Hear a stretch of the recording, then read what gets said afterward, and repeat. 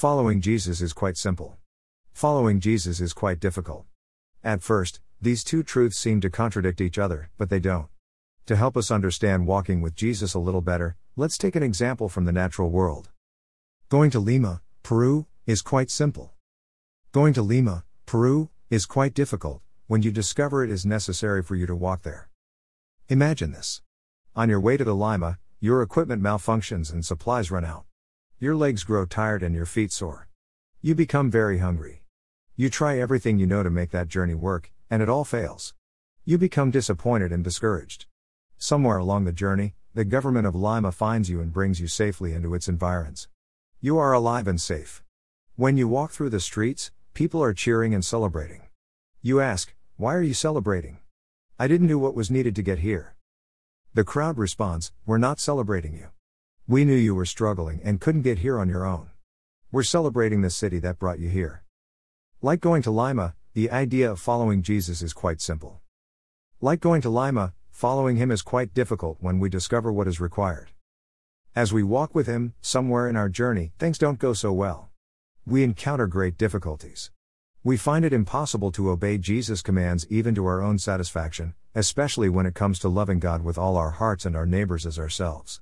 We know we are to love our enemies. This idea seems simple until some people verbally abuse us, insult us, or even condemn us. We are to forgive them. Christians, as it turns out, are sometimes the hardest to love. Our glorious early Christian wonder evaporates, and we realize that the simple idea of following Jesus is extraordinarily difficult to do. We may become disappointed and discouraged. Then, we come across one of the most famous and wondrous passages in all of Scripture, 1 Corinthians 13. We read it saying, "Amen. Amen." Then we stop and we ask ourselves how we stack up to love's very first characteristic: it is patient. Well, am I patient? I don't know about you, fellow Christian, but my patience is sometimes horrifyingly brief.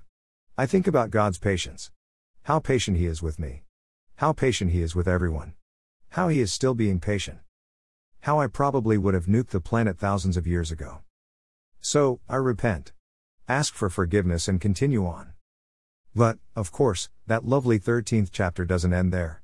Love doesn't insist on its own way. Do I ever do that? You cut me off in traffic. Who do you think you are? Next, I read that love is not irritable. Take a go at me when I've had a miserable night of sleeplessness. Or when someone cuts me off in traffic. How about love hopes all things? Yes, I hope that the earth swallows that driver up, but, I'm pretty sure that's not what that sentence means in this chapter about love. William Hendrickson wrote in his commentary on Philippians, "Fully developed love never travels alone. It is always accompanied by all the virtues." Yes. All of them. That's the complete, beautiful picture. So absent in me, so much of the time. However, there is good news here. In our difficult journey with Jesus on earth, we are traveling to our ultimate destination, the heavenly kingdom. Many things go wrong. We continually fail to obey God's commands.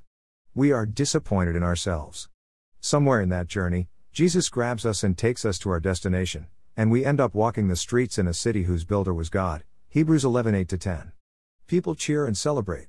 We might ask, although I doubt it, why are you cheering and celebrating? I failed all the way through my journey. The crowd will respond, "We're not celebrating you. We're celebrating the one who brought you here. I tried to do the best I could." Yes, but you really had nothing whatsoever to do with getting here. Christians will never perfect their walk with Jesus and obey His commands. But we will arrive and discover, despite our best efforts, despite our successes as well as our failures, there is really only one who brought us to our destination. Give courtesy Bing Images.